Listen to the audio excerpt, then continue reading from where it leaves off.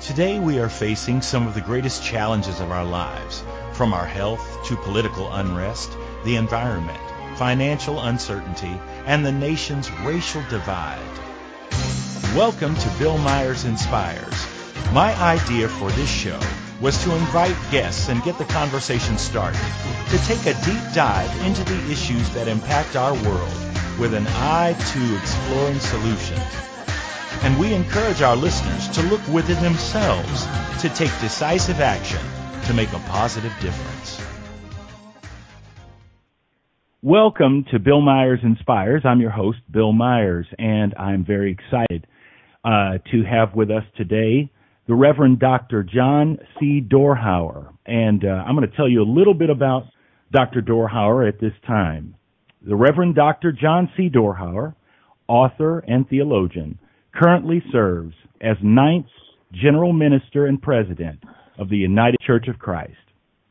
John began his ministry serving First Congregational United Church of Christ and Zion United Church of Christ in rural Missouri. He then served as Associate Conference Minister in the Missouri Mid-South Conference and then Conference Minister of the Southwest Conference of the UCC prior to his election as General Minister and President. Dorhauer received a B.A. in philosophy from Cardinal Glennon College and has a Master of Divinity degree from Eden Theological Seminary. The same year, John was ordained in the United Church of Christ. John received a Doctor of Ministry degree from United Theological Seminary. His area of focus, white privilege and its effect on the church. With a personal theology shaped in the passionate conviction that God is love and God is just, John has embodied the United Church of Christ's vision of a just world for all throughout his ministry. On October 17, 2014, Dorhauer conducted the first legal same-sex wedding in the state of Arizona when he performed the wedding service of David Lawrence and Kevin Patterson. In his first term as General Minister and President, recognizing increasing sensitivities in this country around race, John initiated the collaborative creation of a curriculum, White Privilege, Let's Talk, a resource for transformational dialogue.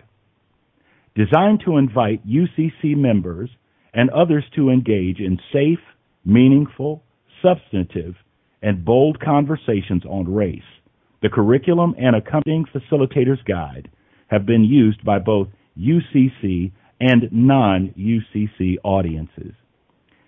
Please help me welcome today's guest, the Reverend Dr. John Dorhauer. Welcome, John.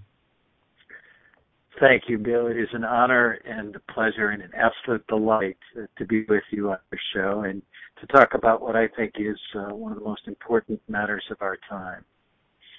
Yeah, I agree with you.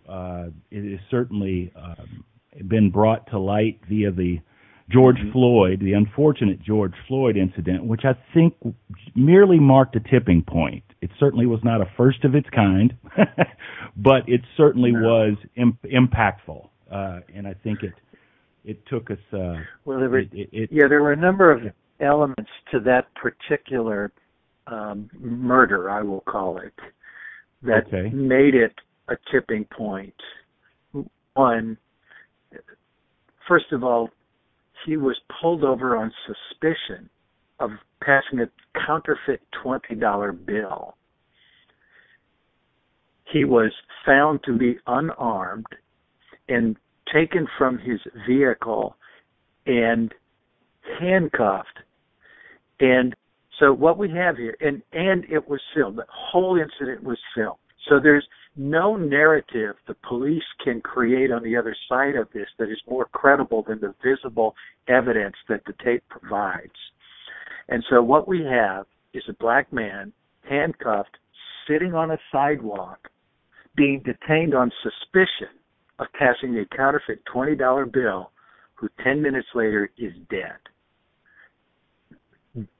And with previous such incidences, Michael Brown, Trayvon Martin, we can list goes Breonna Taylor. We didn't have the visceral, tangible, visible evidence. And police will create a narrative on the other side of that white privilege affords whites the opportunity to believe. Here, there's no opportunity to believe. The only appropriate response was utter and pure outrage. And that outrage spilled over into the streets because even with the evidence, whites predominantly were unwilling to believe what they were seeing or even believing it, to think that it required of them any action other than, well, that's disappointing. Wow. Yeah, it's very interesting to me. I remember, my father is a retired police officer, and I know that it used to be that if you had something like videotape evidence, I mean, it was a slam dunk because clearly you can see. But anymore, what I find is we're trying to explain away or trying to create a narrative that says what you're seeing is not really what you're seeing. And I'm like, okay. And here's the narrative that works. And all you have to do is sell your narrative to the white audience because they still predominate in terms of how effectively they can navigate the judicial system to bend in whatever direction they want it to. So you need to give the white audience a credible narrative to believe. And the most effective tool, even with video evidence, is when a white police officer says, I feared for my life and believed there was a real and present danger. Because once a police officer says that, with a real and present danger that they can articulate and defend, it justifies by their own protocols the use of deadly force in resistance to that danger. And white people will believe a white cop when all they have in front of them is a black body, when that white cop says, I feared for my life. We have perpetuated throughout our history the narrative of the black man as savage beast. And so white audiences believe that narrative. What made George Floyd, again, so compelling is how could that white police officer have feared for his life when when George Floyd was apprehended, detained, and sitting on a sidewalk with no weapon and handcuffed with his arms behind him. That was the one occasion when the video evidence made it impossible for the white audience to argue that, yes, he had a reason to be afraid. Wow. Yeah, I mean, you're correct. You're correct. It really did take away many of the possible wiggle rooms. You know what I mean? It really did. Yeah, the standard tropes that get played out. Yeah. Yeah. So I would like to and by the way, I appreciate you stepping into that because this sets the stage where our now is, and I appreciate that. And so in our previous conversation prior to this interview, you identified three main points, and I really want to take time to visit these because I was intrigued and these are things that you have obviously done some work in. And number one that you had listed was regarding whites and their investment in the civil rights movement. And now I'm assuming that we were talking about civil rights, i.e., what the 60s, that particular civil rights movement, perhaps. Yeah, and I would say, and beyond that, to the extent that whites used the paradigms established in that era of the civil rights movement as the means by which they would engage in any civil rights beyond that. So for whites, the model for what it meant to be an ally were the models of behavior established in the civil rights movement of the 60s and 70s. Okay, fair enough. So now you wanted to address the the white involvement, sort of debunking.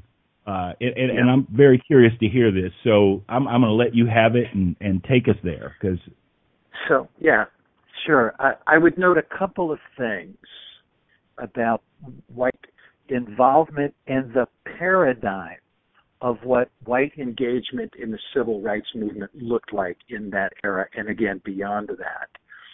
First of all, the framework for what engagement, if not the end game for engagement by whites in the civil rights movement, was largely around the notions of integration, inclusivity, and diversity. And as we unpack them, what we discover is at the root of all of those paradigms is the instantiation of white privilege. And this, I'm going to be very specific about what I mean by that. Okay. If we just look at the etymology of the words and what they actually mean and represent, every one of those concepts, integration, inclusivity, and diversity, presume by definition a standard that exists that in the context of race will be whiteness. That's the standard. So when you talk about inclusion, you're talking about, by including something, bringing something into an already existing whole from what is recognized as currently outside of that whole. You don't have to include something that's already in the circle. Okay. And so to talk about inclusion means there is an already established norm that others will be allowed into by active inclusion. And the only agent acting or making decisions about inclusions are those already in the group. And again, in the context of race, that's going to be whites. Okay. The same is true of integration. To integrate something is, again, to bring something outside an established whole and integrate it into what is that established whole. And again, the agent in this case is, again, those whites who are in that already established whole. And both with inclusion and integration, the agency of whites to make decisions meant also not just let's decide who gets included, but we'll also make decisions about who will not be included or integrated.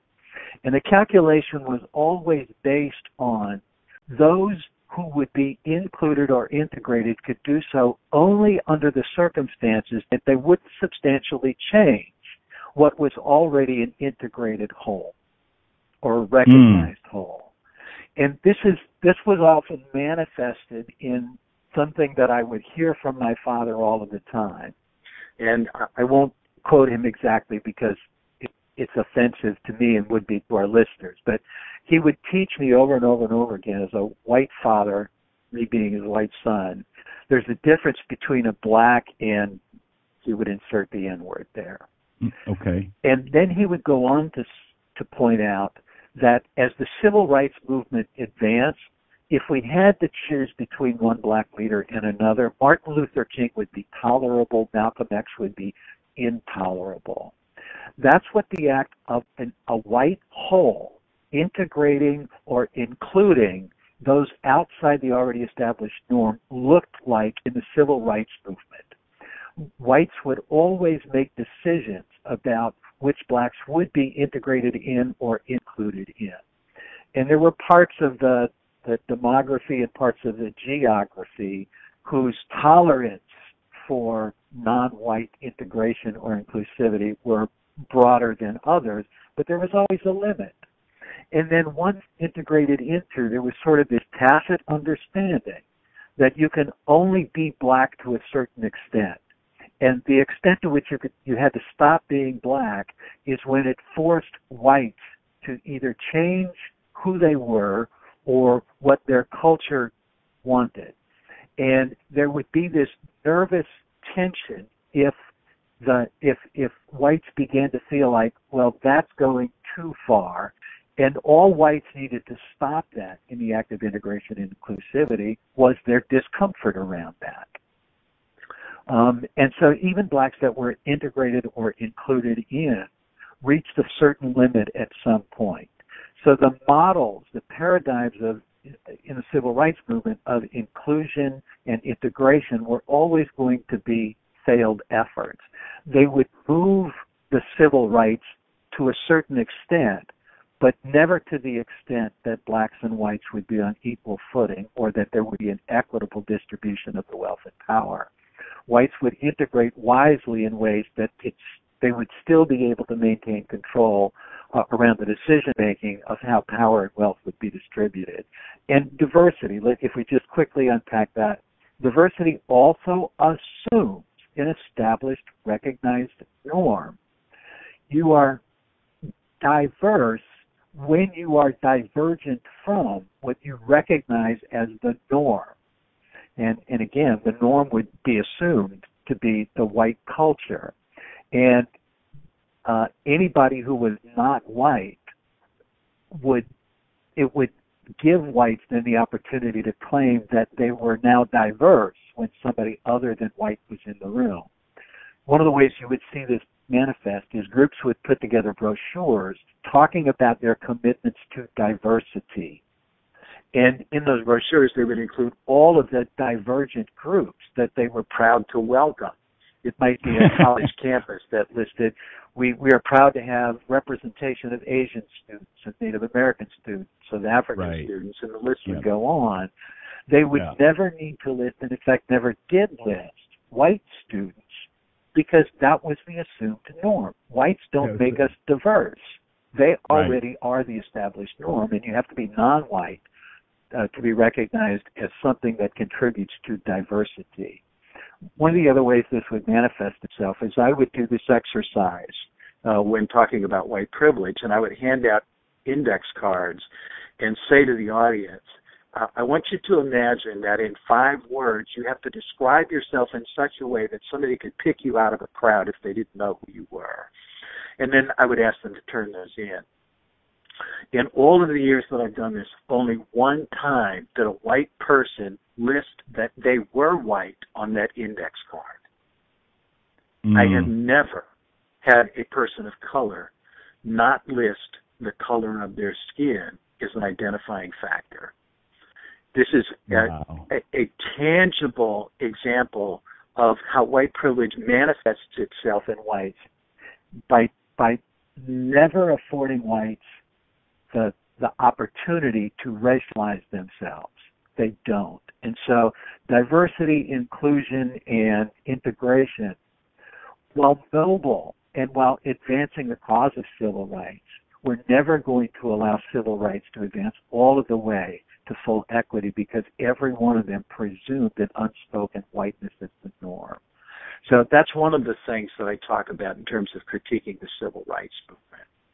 You know, that's very powerful. John, I'm going to have to just process that for just a second, and I'm going to let this audience sort of do much the same. And we're going to take a break right now. You're listening to Bill Myers Inspires right here on the Inspired Choices Network with my guest today, Dr. John Dorhauer. We'll be right back.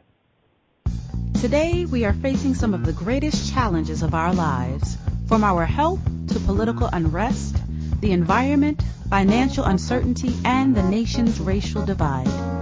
Tune in every Friday at 3 p.m. Eastern Standard Time for Bill Myers Inspires as he and his guests take a deep dive into the issues that impact our world with an eye to exploring solutions. Emmy Award-winning actor Bill Myers is an accomplished actor, jazz musician, filmmaker, writer, educator, and speaker. As a biracial man who's both black and white, Bill leverages his background, talents, and voice through creativity, compassion, and connection as activism for social justice to focus on uniting the divide and compelling change. Bill Myers Inspires encourages listeners to look within themselves and take decisive action to make a positive difference. For more information, visit his website, BillMyersInspires.com, and sign in for the latest news and updates.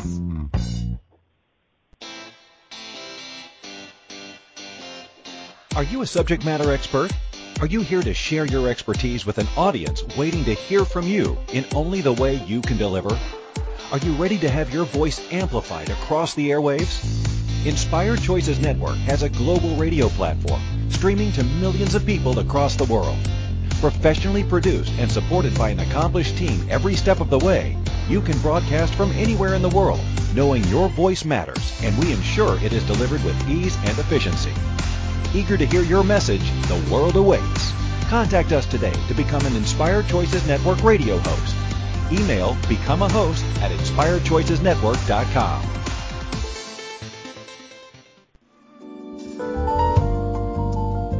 You're listening to Bill Myers Inspires here on the Inspired Choices Network. We're here every Friday at 3 p.m. Eastern Standard Time. Thank you for joining us. And now, let's get back to the conversation.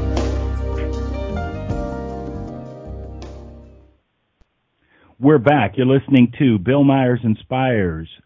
Today, our special guest is the Reverend Dr. John C. Dorhauer. He is the General Minister and President of the United Church of Christ. And we were just in the midst of a conversation just prior to the break dealing with, we'd sort of walked through civil rights and some of the misconceptions, perhaps, of civil rights. And now we were entering the conversation dealing with white privilege. I think that's where we were where we were headed. Is that correct, John? That's where we're headed, yes. Oh, okay. Here we go.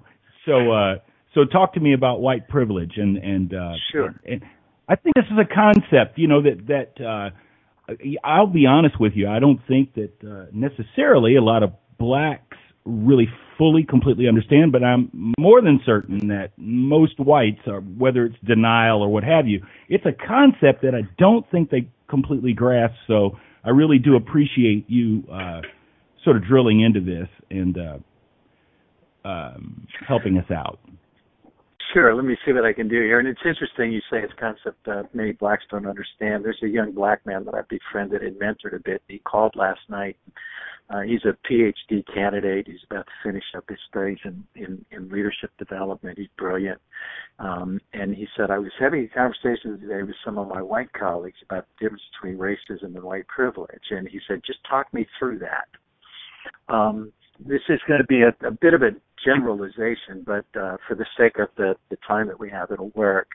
Mm-hmm. Racism.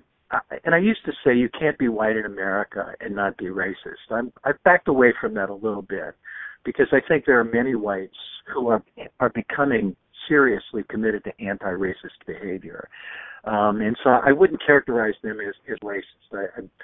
That doesn't mean they're immune from still practicing racist behavior because it is so indoctrinated into us. It's in the air we breathe that even those who are anti-racist are only on a journey towards that. But I'm as strong about that.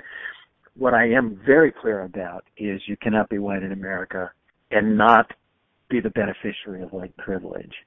And for me, the difference is racism is the active choice of an individual who is white to believe that the color of their skin gives them superiority over anybody whose skin color isn't white, and then live that out in behaviors that do damage to individuals and to the culture. That's racism. It's overt, it's intentional, and it's based on a belief system that you hold to be true based on the color of your skin. Mm-hmm. Even the most committed white anti-racist, though, is the beneficiary of white privilege in our culture. And a way to unpack that is there's a statement, it's a brief statement in the foreword to a book by George Lipsitz entitled The Possessive Investment in Whiteness, which is a beautiful title and the perfect way to describe white privilege. And the theme statement is this short, and it's in the foreword to his book, and he simply states, whiteness has a cash value. In the entire book, then demonstrates the argument that in America today, whiteness has a cash value. And he does that by talking about the earning potential over a lifetime of the average black man and the average white man. With the same upbringing and the same education and the same career advancement opportunities. The wealth gap today between white and black is as wide as it's ever been. The latest stats I saw show the average white wealth accumulation to be at somewhere in the 170,000 range. The average black wealth accumulation currently is a tenth of that, or $17,000. It goes on to talk about rental opportunities. And we can think about the red zoning and unfair real estate covenants as a thing of the past, but within the last 5 years, Fifth Third Bank and Wells Fargo banks were both hit with massive fines for violations based on racial discrimination in lending practices for mortgages. And it was disclosed that those banks were giving prime mortgages to white families and denying them to black and Latino families when all other factors were equal but their race. And rarely does our federal government slap anybody with a fine based on housing violations, but it happened within the last 5 years. And so it goes on, and the book talks about that. That's what I mean by white privilege. Your white skin has a cash value. It gets you into interviews. It gives you job opportunities. It gets you into certain neighborhoods. It gives you access to certain educational opportunities. It's not true about whites that they're threatened with 1/3 of their male population being incarcerated on a felony charge before their 30th birthday. That is true of black men in America today. We incarcerate black men at a higher rate than South Africa did during the height of apartheid. And a criminal conviction, a felony conviction, compromises your earning potential over a lifetime. Another way I talk about this that is very tangible, Michael Brown took a step off of a broken sidewalk into a low-traveled side street in his neighborhood in Ferguson, Missouri.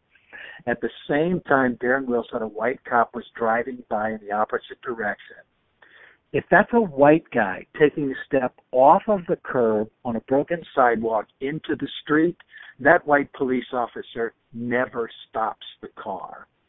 Darren Wilson can argue that Michael Brown violated the letter of the law, but under no circumstance would Darren Wilson pull that police car over to interrogate that suspect if he were white. I do that every day in the city of Cleveland. I walk out my front door across the street to an arcade where I buy a slice of pizza, and to walk all the way down to the crosswalk and back would be a major inconvenience. And I do that in front of police officers all the time. I have no fear that when I walk off of that curb into the street, that white police officer is going to pull me over. And even if I did, it would never occur to me, because it would never be the case, that I would wind up dead in the exchange. But that's exactly what happened to Michael Brown. Darren Wilson can talk about the fear that he thought. He can talk about how much danger he felt. He can talk about whether or not Michael Brown was pounding on his window, whether or not he thought Michael Brown had a gun. He can talk about all of that. The truth is he shot him in the back more than 30 feet away. And this would have never happened to a white man with Darren Wilson. Never. And so white privilege literally means every day I walk down a different street. I breathe different air. No police officer is going to place his knee on my neck as I'm shouting, "I can't breathe," and even hold that knee on my neck until I'm dead under suspicion of passing a counterfeit $20 bill. That's never going to happen to me. So it means I breathe different air. I walk down different streets. I live a life free of the oppression that no black person is without. I don't care where they are in their life journey or where they are located geographically in the U.S. And to breathe that air differently is a clear manifestation of my privilege. And so privilege isn't something that a white person even has to choose. It's something that they acquire benefits from every single day. I used to do this exercise where I would go through a day and repeat to myself, that happened to be because I'm white. That happened to me because I'm white. So I'd walk into a convenience store, I would purchase something, the person at the counter would hand me my change, smile, and say, have a good day. And I would say, whether it's true or not, that happened because I'm white. I'd drive down the road and I'd see a police officer pull over a driver who was black, and I'd look down and I'd see I'm going 5 miles an hour speed limit, and I'd say, I didn't get pulled over because I'm white. It may or may not have been true, but it was a way of reminding myself of something that whites never do. Every day you are the beneficiary of gifts that are given to you because of your white skin. And there's no black person in America who's unaware of it. There are very few white people in America who are aware of it. And the more whites, if whites truly want to become allies in the movement towards equity, they have got to gain much deeper insight into the manifestations of their privilege and the clear impact it has on the lives of non-white peoples in America. Yeah, that's pretty powerful stuff, and you are correct. It from the standpoint that a few weeks ago I had Dr. Woody Myers on, who happens to be running for governor. He's the first black major party candidate running for governor in the state of Indiana, and he's a medical doctor. That is his background, and I asked him about the fact that 19 states had declared racism as a public health crisis. And as I was asking him about that, just the burden of being black, just the weight of walking around through the scenario that you just gave a second ago about, I'm at the convenience store, have a nice day. The weight of walking into the store and eyeballs are on you. The weight of you're already a suspect. Just the weight of that kind of day in, day out, which becomes normal experience for a black person. Just like, the American way is white. That's our normal. So everything else is abnormal. So what becomes normal to a black experience is something that's killing people. I mean, not just the police brutality, but the physical weight on the biology of just being beaten and oppressed and always suspected to be something is powerful. And and it should be no surprise under these circumstances that blacks have higher rates of hypertension, higher rates of high blood pressure, higher rates of stress-related illnesses and strokes and diabetes and all of these things. That is a clear manifestation of what I said, of breathing different air and walking down different streets. Mm-hmm. Yeah, that's a powerful way of putting that. And I'm still sort of stymied and about that whole thing about 19 states declaring national public health crisis around it. But there are many other cities and counties across the nation who have done it. In Indiana, the city of Indianapolis has declared it as a national public health crisis, but the state of Indiana has not. So just to point out and distinguish, who does and who doesn't, So yeah, I think that's very powerful. And as we, again, I'm sort of giving a moment of breath to process what you just said, and I think it's very powerful analysis and information. And the way it sort of boiled down is just in sort of layman's terms is more that, when we talk about normal, well, that means white. What's a normal American? A white guy or something, it's just white. I mean, it's like, what's wrong with this picture? Well, there's some color in that picture. Otherwise, it's white. There's nothing wrong. It's just another sunny day, One of the things people have found, although I will say, more and more people are beginning to learn about and understand white privilege. When I started the research on this in 2004, there were no academic books on it. There were a few sociologists and psychologists who were using the term white privilege, but you really had to dig deep now it's become a part of our vocabulary, and we are beginning to gain awareness of it. And anybody who's white who says they don't believe there's such thing as white privilege, Chris Rock does this routine where on stage he starts talking about this, and he says, I am about as rich as a person wants to get. And I'll walk up to the poorest white man in America and ask them if they want to trade places with me, but they have to become black, and there's not a poor white man in America anywhere who would say yes to that. Wow. And it's funny, but it's also, and he's right, whites know. I would rather be a poor white than a rich black man in America. And if that doesn't disclose that intuitively, we all have a pretty healthy sense of what white privilege is, then I don't know what will. Yeah. Right, exactly. Yeah, that's pretty powerful. Pretty powerful, example, that's for sure. Man, it's so incredible. So now I want to venture into, I think we might be getting close to a break again, but I want to take a look at this third piece of the discussion today, which was reparations. Yep. And I thought that was, as you had even said it when we discussed earlier, when you said, well, nobody wants to really go there. And you are correct. That one is like, okay, everything but that. You know what I mean? Everything but that one, because it's just something people want to avoid because it suggests dollar signs. It suggests I've got to give up something. It suggests something. And so I do want to open that can of worms. So if you don't mind, if you would set up sort of a premise for this, and if we have to take a break, I will sort of reach in and we can come back to it. But go right ahead. As we set it up, there are two things that I'll say about reparations, and then we can talk in more detail after the break. The first is that the reason it is the hardest thing for whites to talk about is because they all know that in the end, reparations is about the redistribution of wealth. And the invention, the cultural invention of race, because it's not a biological fact. It isn't. It is a cultural invention. It was invented as a means of wealthy white men getting poor white men to be the agents of maintaining their power and wealth. Not the poor people's power and wealth, but poor white people becoming agents of defending the rich white men.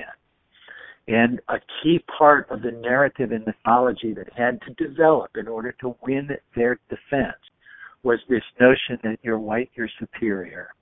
And it prevented then whites from aligning with poor blacks in an effort to challenge the control and access to wealth that wealthy white men have.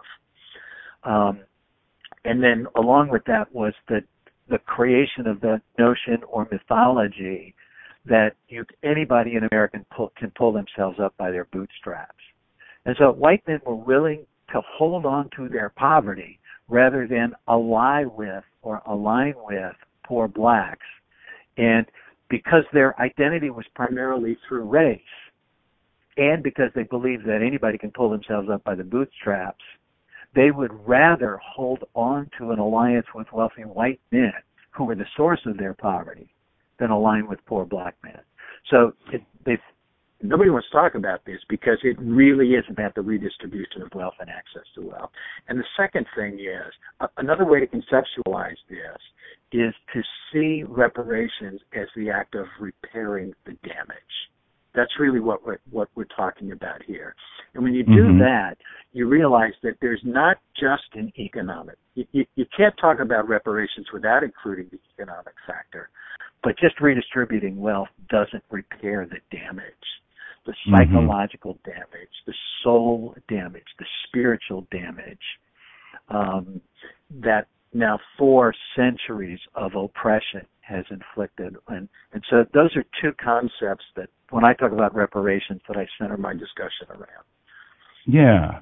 Well, that's powerful stuff. We are going to take a break and come back and dive in a little deeper into that because that's there's a lot there to dig into. So We will be right back. You are listening to Bill Myers Inspires. My guest today is Reverend Dr. John Dorhauer, who is the General Minister and President of the United Church of Christ. We'll be right back in just a moment.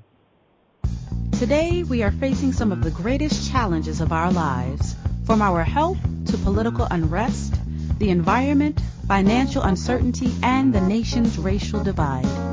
Tune in every Friday at 3 p.m. Eastern Standard Time for Bill Myers Inspires, as he and his guests take a deep dive into the issues that impact our world with an eye to exploring solutions. Emmy Award-winning actor Bill Myers is an accomplished actor, jazz musician, filmmaker, writer, educator, and speaker. As a biracial man who's both black and white, Bill leverages his background, talent, and voice through creativity, compassion, and connection as activism for social justice to focus on uniting the divide and compelling change. Bill Myers Inspires encourages listeners to look within themselves and take decisive action to make a positive difference. For more information, visit his website, BillMyersInspires.com, and sign in for the latest news and updates.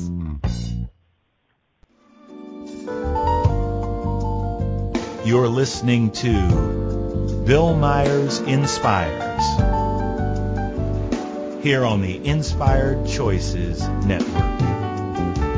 We're here every Friday at 3 p.m. Eastern Standard Time. Thank you for joining us. And now, let's get back to the conversation.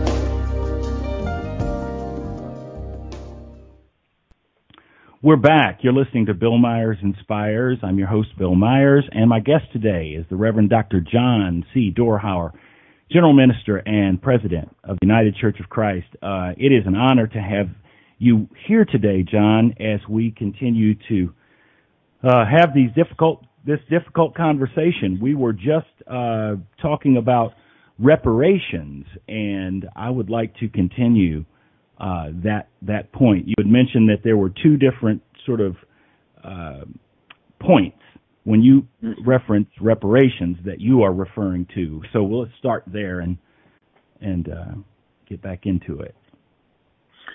So let's start with the economic side of this. It really is about the redistribution of wealth. And you can't talk about the redistribution of wealth without then talking about also realigning access to wealth. Both of those are key ingredients to reparations. And the old trope amongst whites is, hey, I didn't own any slaves, or slavery was 300 years ago. Why should I have to pay the price for that now? And that is such a narrow, short-sighted understanding of the evolutionary development of capitalist economy in the U.S. Because every step of the way, where even legal barriers to wealth were dismantled or were created, that gave the black population a different kind of access to wealth within Bill, am I still on the line with you? Yes. Okay. Yes. My phone beeped and I wanted to make sure. The whites, within a matter of years, found a way around that, whether it was in the Reconstruction era after the Civil War was fought, or whether it was in the lynching era in the early part of the 20th century, Jim Crow laws in the middle part of the century, and what we now know to be, through Michelle Alexander's landmark work, mass incarceration. All of those, the lynching, the Reconstruction, the mass incarceration, Jim Crow, were ways beyond even changed laws to deprive blacks of access to an accumulation of wealth. And all of the statistical data today suggests that worked and is still working. So this isn't just a question of, well, slavery was a long time ago. Why should I as a white today have to pay the price for that? So reparations really does need to include strategies about the redistribution of wealth and understanding that something other than our current capitalist system has to be created to open up access to and avenues to wealth that white privilege still maintains. Mm-hmm. I want to point out that here I'll make this point for two reasons. One is the education of whites deprives them of what is necessary to fully understand the complexities of what reparations is talking about. Because whites who simply say slavery was 300 years ago have been deprived of the education necessary to understand what continues to perpetuate that instantiates white access to wealth. And we aren't told those stories. We're not educated about them. How many whites know of the Black Wall Street in Oklahoma City and the riots that surrounded that 100 years ago, and the collective effort to redistribute wealth back to whites in a part of the country where blacks had acquired wealth and power? And so we think this is only about slavery 300 years ago because our education doesn't give us the necessary foundation to understand the complexities of how wealth is maintained. But we also don't know about things like the Black Manifesto. We don't talk about these things. In 1969, Jim Foreman delivered the Black Manifesto to Riverside Church in New York, a clear call for the white church to pay reparations to Black America. And it did so specifically to the white church because much of the mythology surrounding the superiority of the white race was generated from teachings that came directly out of the church. And again, this is a part of the story that we don't tell. And so whites are unaware about the Oklahoma City riots and Black Wall Street. They're unaware of the Black Manifesto and so many other pieces of the story that support the argument for reparations. But then I also just quickly want to mention reparations also in the sense of repairing the damage. And I'll just quickly talk about a book written by a Korean theologian called The Wounded Heart of God, in which the Korean theologian Andrew Sung Park describes the Korean concept of Han, which is untranslatable into the English. But Han is the emotional, spiritual deprivation that one lives with when one is forced to live under oppression, where one cannot give their life in service and labor to produce the wealth that sustains them over a lifetime. Their labor is claimed by another who then usurps that wealth and keeps it for themselves, nor do they have any freedom about choosing what to do with leisure. There is no leisure for those who live under the oppression of another. And that deprivation of the capacity for your labor to move you forward through life or to choose times of leisure away from your labor produces over a lifetime what the Koreans call Han. And it becomes the duty of the survivors of those who die with Han, the ancestors who die with that on their soul. It becomes the duty of the survivors to find a way to heal the ancestors of the Han they died with. Shame is a word that approximates that in the English, but it doesn't fully capture that. And what is it like for an entire race of people in the U.S. and their ancestors over 400 years to have died with that Han? And what is the responsibility of this generation of blacks and whites to heal the damage of those souls who have died with Han, and to remove the threat of those who live today from dying with that themselves? And this is a spiritual and a psychic and an emotional healing that dollars can't purchase. And this should never be seen as an either or, but a both and. And true reparations, true healing, true repairing the damage will not take place without either. And whites will sometimes interest themselves in understanding more about this spiritual healing and maybe being, if oftentimes the savior to blacks who can bring healing to them, whites are rarely interested in strategies that redistribute wealth. Yeah, anything but the money, right? Anything but the money. Anything but the money. That is very powerful. The Han is yeah.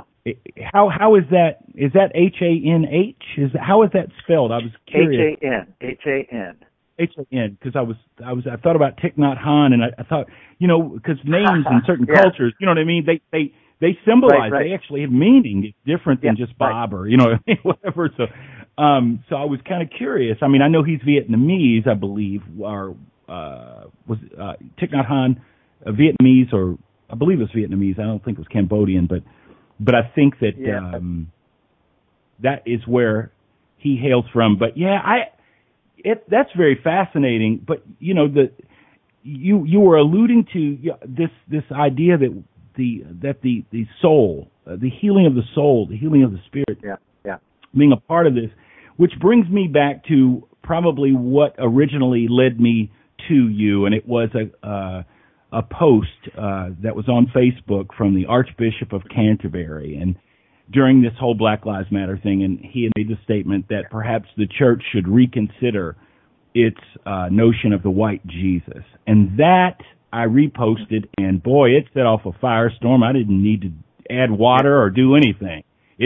People just responded. I don't know what God you're talking about, but my Jesus is this. I thought, here we go,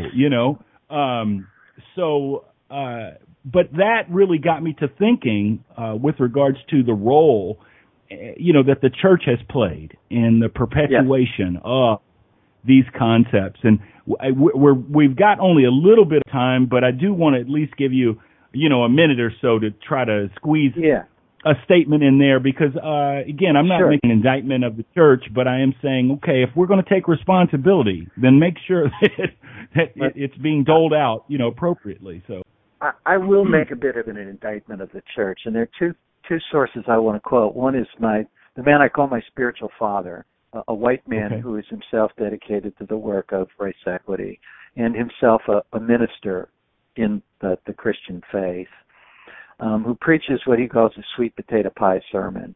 And he grew up in Eufaula, Alabama, and he talks about a hankering. If you're in the South, you know what a hankering is. And he got a hankering for a sweet potato pie, and there was one on the counter in his kitchen, so he stopped his car in the middle of traffic on a busy road in Kansas City, obeyed the hankering, went back to his kitchen, cut the slice of pie, and took a bite, and it was rotten.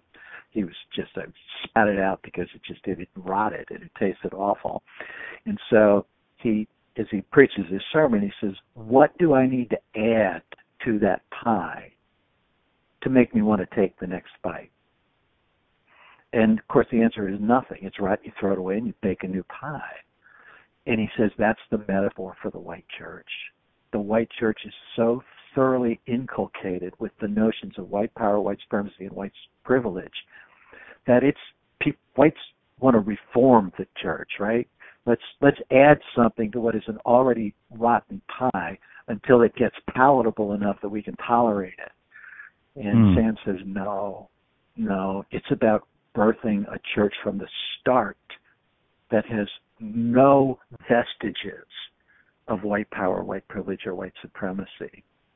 And I often preach what I call the lion and the lamb sermon, about this vision of the lion lying with the lamb. And I ask, under what circumstances is the lamb on any night lying peacefully with the lion? Under what circumstances? If the lion keeps its claws, if it keeps its teeth, if it keeps its musculature, if it keeps its size, if it keeps its memory of the power that it held over the lamb is only lying in that den peacefully to the extent that the lion is willing to do it with him, and the lamb knows that anytime the lion changes his mind, the peace is over. John, this has been a fantastic conversation. We are right up on the clock here. Thank you for spending your afternoon right here with us. So much. Bill Myers Inspires. Thank you so much. Remember, we're here every Friday at 3 p.m. Eastern Standard Time on the Inspired Choices Network.